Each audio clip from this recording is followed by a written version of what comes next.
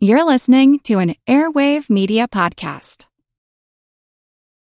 Hello, everyone. My name is Wesley Livesey from the History of the Second World War podcast. Join me on a journey through the most destructive conflict in human history, a journey that will take us not just through the famous campaigns and cataclysmic battles, but also to the lesser well-known corners of the war that touched millions all over the world, as we try and answer not just the questions of what and where, but how and why. You can find History of the Second World War on all major podcast platforms or at historyofthesecondworldwar.com.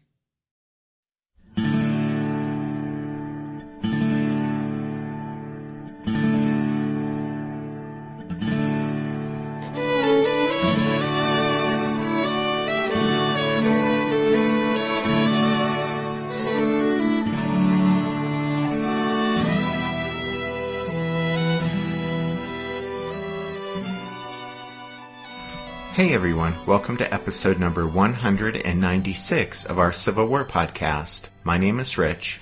And I'm Tracy. Hello y'all. Thanks for tuning into the podcast.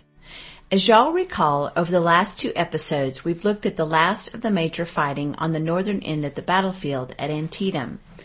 With the rout of Sedgwick's division in the West Woods and the loss of Greene's foothold near the Dunkard Church, the Federal effort to smash the Confederate left came to a close. Now the focus of the fighting would shift toward the center of Robert E. Lee's line, where the rebel infantry held a strong position along a sunken farm lane. As you guys know, since we've mentioned it several times, but when 2nd Corps Commander Edwin Bull Sumner took his lead division, commanded by John Sedgwick, out of the East Woods and straight across the battlefield toward the West Woods, Sumner's 2nd Division, under Brigadier General William H. French, was still about 20 minutes away. Evidently, Bull Sumner was in such a hurry that he gave no thought to waiting for French, nor did Sumner even leave a staff officer behind in the East Woods with orders for him. And so when William French reached the East Woods about 9:15 that morning, he could find no sign of Sumner or Sedgwick. Once Sedgwick's troops had crossed the ridge on which the Hagerstown Turnpike ran and entered the West Woods beyond, they were out of French's line of sight.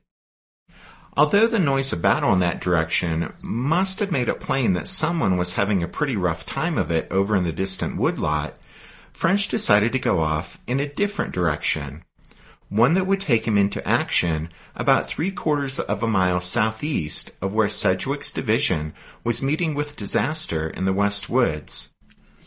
As French surveyed the situation, the only Federals then in sight were Greene's troops over near the Dunkard Church, and so about 9:30 he decided to take his division and position it on Greene's left. Meanwhile, over on the other side of the lines, as French began moving his division south to come up on Greene's left, Robert E. Lee was conferring with Major General Daniel Harvey Hill. D.H. Hill's division was holding the center of the Confederate line along a sunken farm road. 600 yards south of the Dunkard Church, the road ran due eastward from the Hagerstown Turnpike for something over 1/4 of a mile until it connected with William Roulette's farm lane. At that juncture, the road turned southeasterly for another 1/4 of a mile, then angled sharply southward to meet the Boonesboro Turnpike halfway between Sharpsburg and Antietam Creek. Over the years, erosion and heavily loaded farm wagons on their way to a grist mill on the creek had worn the lane down until for much of its length it was several feet below the level of the ground on either side of it. Where this had happened, the road formed, in effect, a long, ready-made trench for infantry. It was known locally as the Sunken Road, but over the next few hours it would earn another name, Bloody Lane.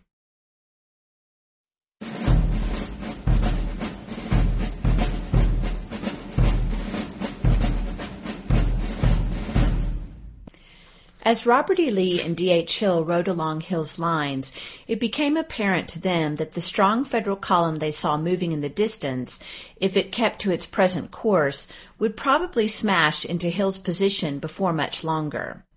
Lee asked Hill if he could hold, and Colonel John B. Gordon of the 6th Alabama, overhearing the question, called out, These men are going to stay here, General, till the sun goes down or victory is won. Lee and D.H. Hill then moved back to a piece of high ground along the Hagerstown Turnpike where they had a better view. They were joined there by James Longstreet. Realizing they were exposed on the high ground, Lee and Longstreet dismounted, but Hill, pleading fatigue, remained on his horse. Longstreet told Hill that if he insisted on remaining mounted, he should move off away from them, lest he draw enemy fire. Just as Hill started to move off, a distant boom and a puff of smoke from an enemy cannon caught Longstreet's attention. "Here's a shot for General Hill now," he said. The words had barely cleared Longstreet's lips when a shell came hurtling down and severed the front legs of Hill's horse. The stricken animal plunged forward onto its stumps, but it didn't fall over. Still in the saddle and feet still in the stirrups, a shaken Hill tried to dismount from the poor animal in as normal a fashion as possible before giving in to the more obvious but less dignified method of exiting to the rear. By the time of Hill's near miss, French's 3 brigades of Federals had reached the Roulette Farm, where they encountered the Confederate skirmish line. With 5,700 Yankees bearing down on them, the rebel skirmishers wasted little time in vacating the spot and heading back to their own lines. As French deployed his brigades, word finally reached him that Sedgwick was being severely handled up in the West Woods, and French was urged to launch his attack as soon as possible to try to relieve some of the pressure on Sedgwick. A native of Baltimore, 47-year-old William Henry French was a graduate of the West Point class of 1837 and a career Army officer with a reputation as a tough fighter. A disconcerting habit of rapidly blinking his eyes when he was under stress had led to his nickname, Old Blinky. With his 3 brigades deployed in lines of battle, French marched south. South of the Roulette Farm buildings, the ground rose gradually for about 400 yards, and beyond the crest of this ridge, about 100 yards away, at the bottom of the slope, waited D.H. Hill's Confederates. Hill and his division of 5 brigades had started the morning of September 17th, deployed in the center of Robert E. Lee's defensive line. As y'all recall, though, Hill, about the time of Hood's counterattack, had sent 3 of his brigades to help out the embattled Confederate left. Those units had been badly battered in the brutal fighting there, and so now, altogether, D.H. Hill had perhaps 2,500 men holding the line, a force less than half the size of that advancing against him. But Hill's 2 uncommitted brigades, ably led by Robert Rhodes and George B. Anderson, occupied a superb defensive position, and to strengthen it, the Confederates had torn down the fences that lined the farm lane and piled them up along the bank to form a rough breastwork. And General Lee also had reinforcements in the form of Richard H. Anderson's division, hustling toward the sunken road. Exactly. So, holding the deepest part of the lane were 1,150 North Carolinians, led by Brigadier General George B. Anderson. The 32-year-old Tar Heel was a graduate of the West Point class of 1852 and a rising star in the Confederate Army, having earned official praise for his hard fighting and leadership during the 7 days' battles. Anderson had 4 regiments in line along the sunken road, from left to right, the 2nd, 14th, 4th, and 30th North Carolina. On Anderson's left were 750 Alabamians, led by another commander who was fast gaining an excellent reputation, Brigadier General Robert Rhodes. A year older than Anderson, the native Virginian was a graduate of the Virginia Military Institute. Rhodes had 5 regiments posted from the point where the sunken road turned at the juncture with Roulette's farm lane back toward the Hagerstown Turnpike. From right to left were the 6th, 5th, 3rd, 12th, and 26th Alabama.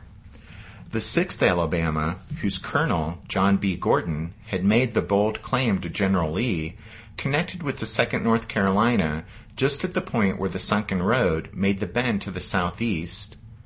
And then to the left of Rhodes, extending the Confederate line west over to the Hagerstown Turnpike, were the remnants of the already bloodied brigades of Colonels Alfred Colquitt and Duncan McRae.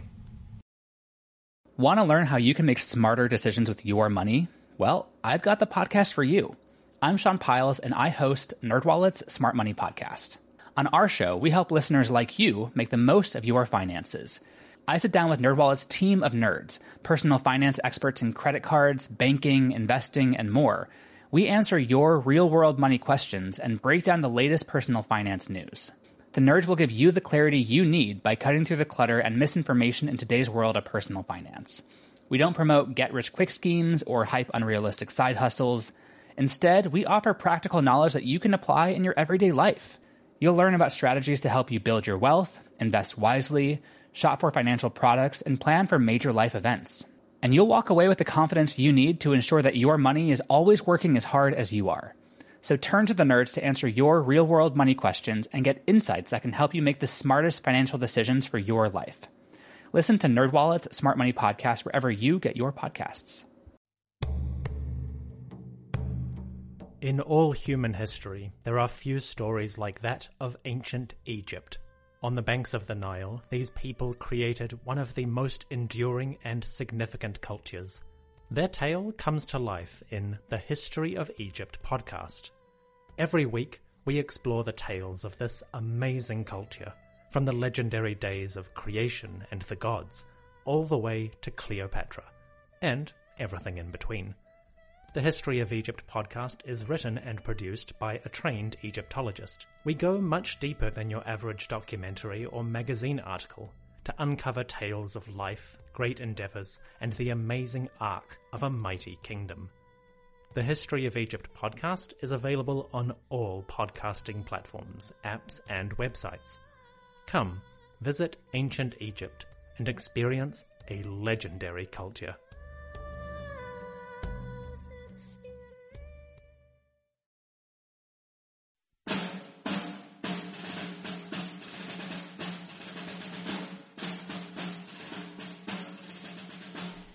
My first impulse was to open fire upon the compact mass as soon as it came within reach of my rifles, and to pour into its front an incessant hailstorm of bullets during its entire advance across the broad open plain. But after a moment's reflection, that plan was discarded. The only remaining plan was one which I had never tried, but in the efficacy of which I had the utmost faith. It was to hold my fire until the advancing Federals were almost upon my lines, and then turn loose a sheet of flame and lead in their faces. I did not believe that any troops on earth could withstand so sudden a shock and withering a fire. The program was fixed in my own mind. All horses were sent to the rear, and my men were at once directed to lie down upon the grass and clover. They were quickly made to understand through my aides and line officers that not a shot was to be discharged until my voice should be heard from the center commanding "Fire." There was no artillery at this point upon either side, and not a rifle was discharged. The stillness was literally oppressive, as in close order, with the commander still riding in front, this column of Union infantry moved majestically in the charge. In a few minutes they were within easy range of our rifles, and some of my impatient men asked for permission to fire. "Not yet," I replied. "Wait for the order." Soon they were so close that we might have seen the eagles on their buttons, but my brave and eager boys still waited for the order. Now the front rank was within a few rods of where I stood. It would not do to wait another second, and with all my lung power I shouted, "Fire!" My rifles flamed and roared in the Federals' faces like a blinding blaze of lightning accompanied by the quick and deadly thunderbolt. The effect was appalling. The entire front line, with few exceptions, went down in the consuming blast. The gallant commander and his horse fell in a heap near where I stood, the horse dead, the rider unhurt. Before his rear lines could recover from the terrific shock, my exultant men were on their feet, devouring them with successive volleys. Colonel John B. Gordon, 6th Alabama Infantry, Rhodes Brigade. Our colonel dashed in front with the ringing order, "Charge!" and charge we did into that leaden hail. Within less than 5 minutes, 286 men out of 635 and 8 of 10 company commanders lay wounded or dead on that bloody slope. The colonel's horse had been struck by 4 bullets. The lieutenant colonel was wounded and his horse killed, and our dearly loved colors were lying within 20 yards of the frowning lines of muskets, surrounded by the lifeless bodies of 9 heroes who died while trying to plant them in that road of death. When the Maryland boys joined us, Captain Ricketts of Company C, our regiment, called for volunteers to save the colors, and more than 30 brave fellows responded. It seemed as if they had just started when at least 20, including the gallant leader, were killed, and those who would have rushed forward were forced back by the withering fire. Maddened and more desperate than ever, I called for the men to make another effort, and before we marched 50 yards, only a scattering few remained.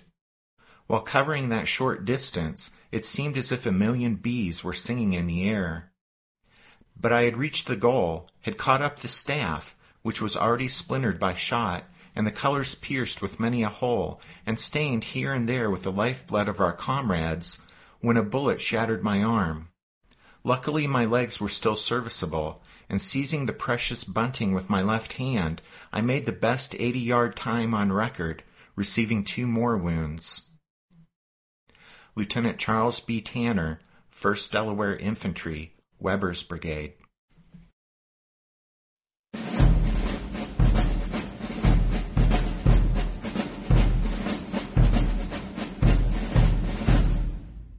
William French's division was a patchwork affair since it had only recently been assembled for this campaign.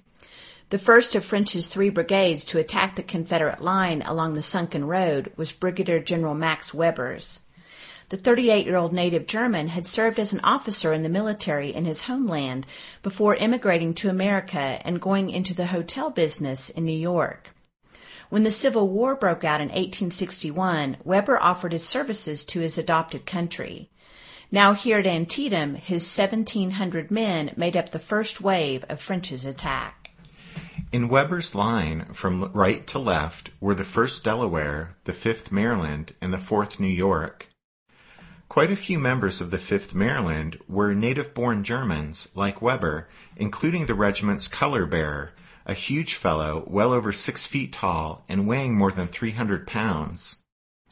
This fellow marched at such a stately pace, refusing to speed up, that the 2 flank regiments moved beyond the Marylanders during the advance, and as a result, when the firing started, Weber's line had formed a concave shape. The Confederates held their fire as the Federals approached. Up and down the line, rebel officers told their men not to open fire until the Yankees had closed to point-blank range. The order to fire wasn't given until the Federals had crested the ridge to the front of the sunken road and started down the slope toward the Confederate position. When the Yankees were only about 80 yards away, a devastating volley exploded from the waiting rebels, as described in that quote I shared a few moments ago from Colonel Gordon. Weber's troops tried valiantly to press forward, but the Confederate fire was overwhelming. Within 5 minutes, as many as 500 Federals fell, including Weber. All 9 members of the 1st Delaware's color guard also fell. As that regiment's colonel, now commanding the brigade, gave the order to fall back, Lieutenant Charles Tanner dashed forward to rescue the fallen colors, which was the scene I shared in that quote at the top of this segment. And for bringing the 1st Delaware's colors safely off the field, Tanner would be awarded the Medal of Honor. Coming up fast behind Weber was French's 2nd Brigade, 1,000 troops under Colonel Dwight Morris. Morris's 3 regiments from left to right were the 108th New York, 130th Pennsylvania, and 14th Connecticut. All were new regiments entering combat for the first time, and their reception was equally bloody. By all accounts, though, they handled themselves fairly well on this day, although there was an unfortunate friendly fire incident when nervous members of the 14th Connecticut fired into the rear of the 1st Delaware. In any case, in the face of the intense Confederate fire, Morris's brigade couldn't carry the advance any further forward than had Weber's, and both brigades fell back to the relative safety of the reverse slope of the ridge above the sunken road. In a letter written the next day, Captain Samuel Fisk of the 14th Connecticut recorded what it was like to go into combat for the first time. It was, he wrote, quote, a scene of indescribable confusion. Troops didn't know what they were expected to do, and sometimes, in their excitement, fired on their own men. The troops before us broke, and came running back upon us, crying out, some of them, skedaddle, skedaddle. Some of our men tried to stop them, and a few, it must be confessed, joined in their flight. But in the main, for green troops, I think we behaved well, the men firing with precision and deliberation, though some shut their eyes and fired up into the air. The Confederates suffered their only serious casualties in this phase of the fight when some of them left their well-sheltered position in the sunken road and launched impromptu counterattacks against the reeling Yankees. These rebel assaults helped convince Morris's Federals to fall back behind the crest of the ridge in front of the sunken road. Old Blinky now pushed his 3rd Brigade forward. These 4 regiments were led by Brigadier General Nathan Kimball. Kimball was a Mexican War veteran, a former schoolteacher and doctor from Indiana, who held the distinction of having bested both Robert E. Lee and Stonewall Jackson in battle, the former at Cheat Mountain in September 1861, and the latter at Kernstown in March of 1862. Here at Antietam, as soon as he received his orders from French, Kimball rode along his lines and called out to his troops, "Now, boys, we are going, and we'll stay with them all day if they want us to." 3 of Kimball's regiments, the 14th Indiana, 8th Ohio, and 7th West Virginia, comprised the only true combat veterans in French's entire division. Kimball's 4th Regiment, the 132nd Pennsylvania, led by Colonel Richard Oakley, was a 90-day outfit, only recently mustered into service. In The Gleam of Bayonets, James Murfin's classic account of the Battle of Antietam, he writes, quote, during the advance of the 132nd Pennsylvania, a Confederate shell hit a colony of beehives in the Roulette Orchard. It was touch and go for a while as the men ran for cover from an odd assortment of swarming bullets and bees. At this particular moment, the 132nd, a recently recruited regiment, could not have cared less whether it was more humiliating to break under the sting of lead or bees. The whole thing was a little too much for them. These boys would never forget this incident. Long after time clouded their memories, they still remembered their skirmish with the bees. Kimball's brigade marched around and past Weber's and Morris's men, who had withdrawn and gone to ground, and were returning the rebels' fire from behind the relative safety of the crest of the ridge. Kimball's advance brought him into position slightly to the left of where the other 2 brigades had made their assaults. That meant Kimball's troops more directly fronted Anderson's North Carolinians. As they crested the ridge overlooking the sunken road, Kimball's troops were met by the same destructive fire that had punished French's other 2 brigades. Colonel Oakley, whose 132nd Pennsylvania had just rallied after their skirmish with the roulette bees, was cut down by the first rebel volley. It was soon obvious that Kimball's troops could make no more headway against the formidable sunken road position than their comrades who had preceded them. A sergeant in the 8th Ohio said, quote, we'd seen a great deal of service before now, but our fighting had been mostly of the casual, skirmishing sort. What we see now looks to us like systematic killing. End quote. As Kimball's brigade, like the other 2 brigades before it, fell back to regroup, that sergeant heard Kimball say, God save my poor boys. With this repulse, French's division was finished as an offensive weapon. Its losses would total 1,760, second only to Sedgwick's division. However, that was only round 1 of the fight for the sunken road. Round 2 was about to kick off, as reinforcements for both sides were about to arrive on the scene.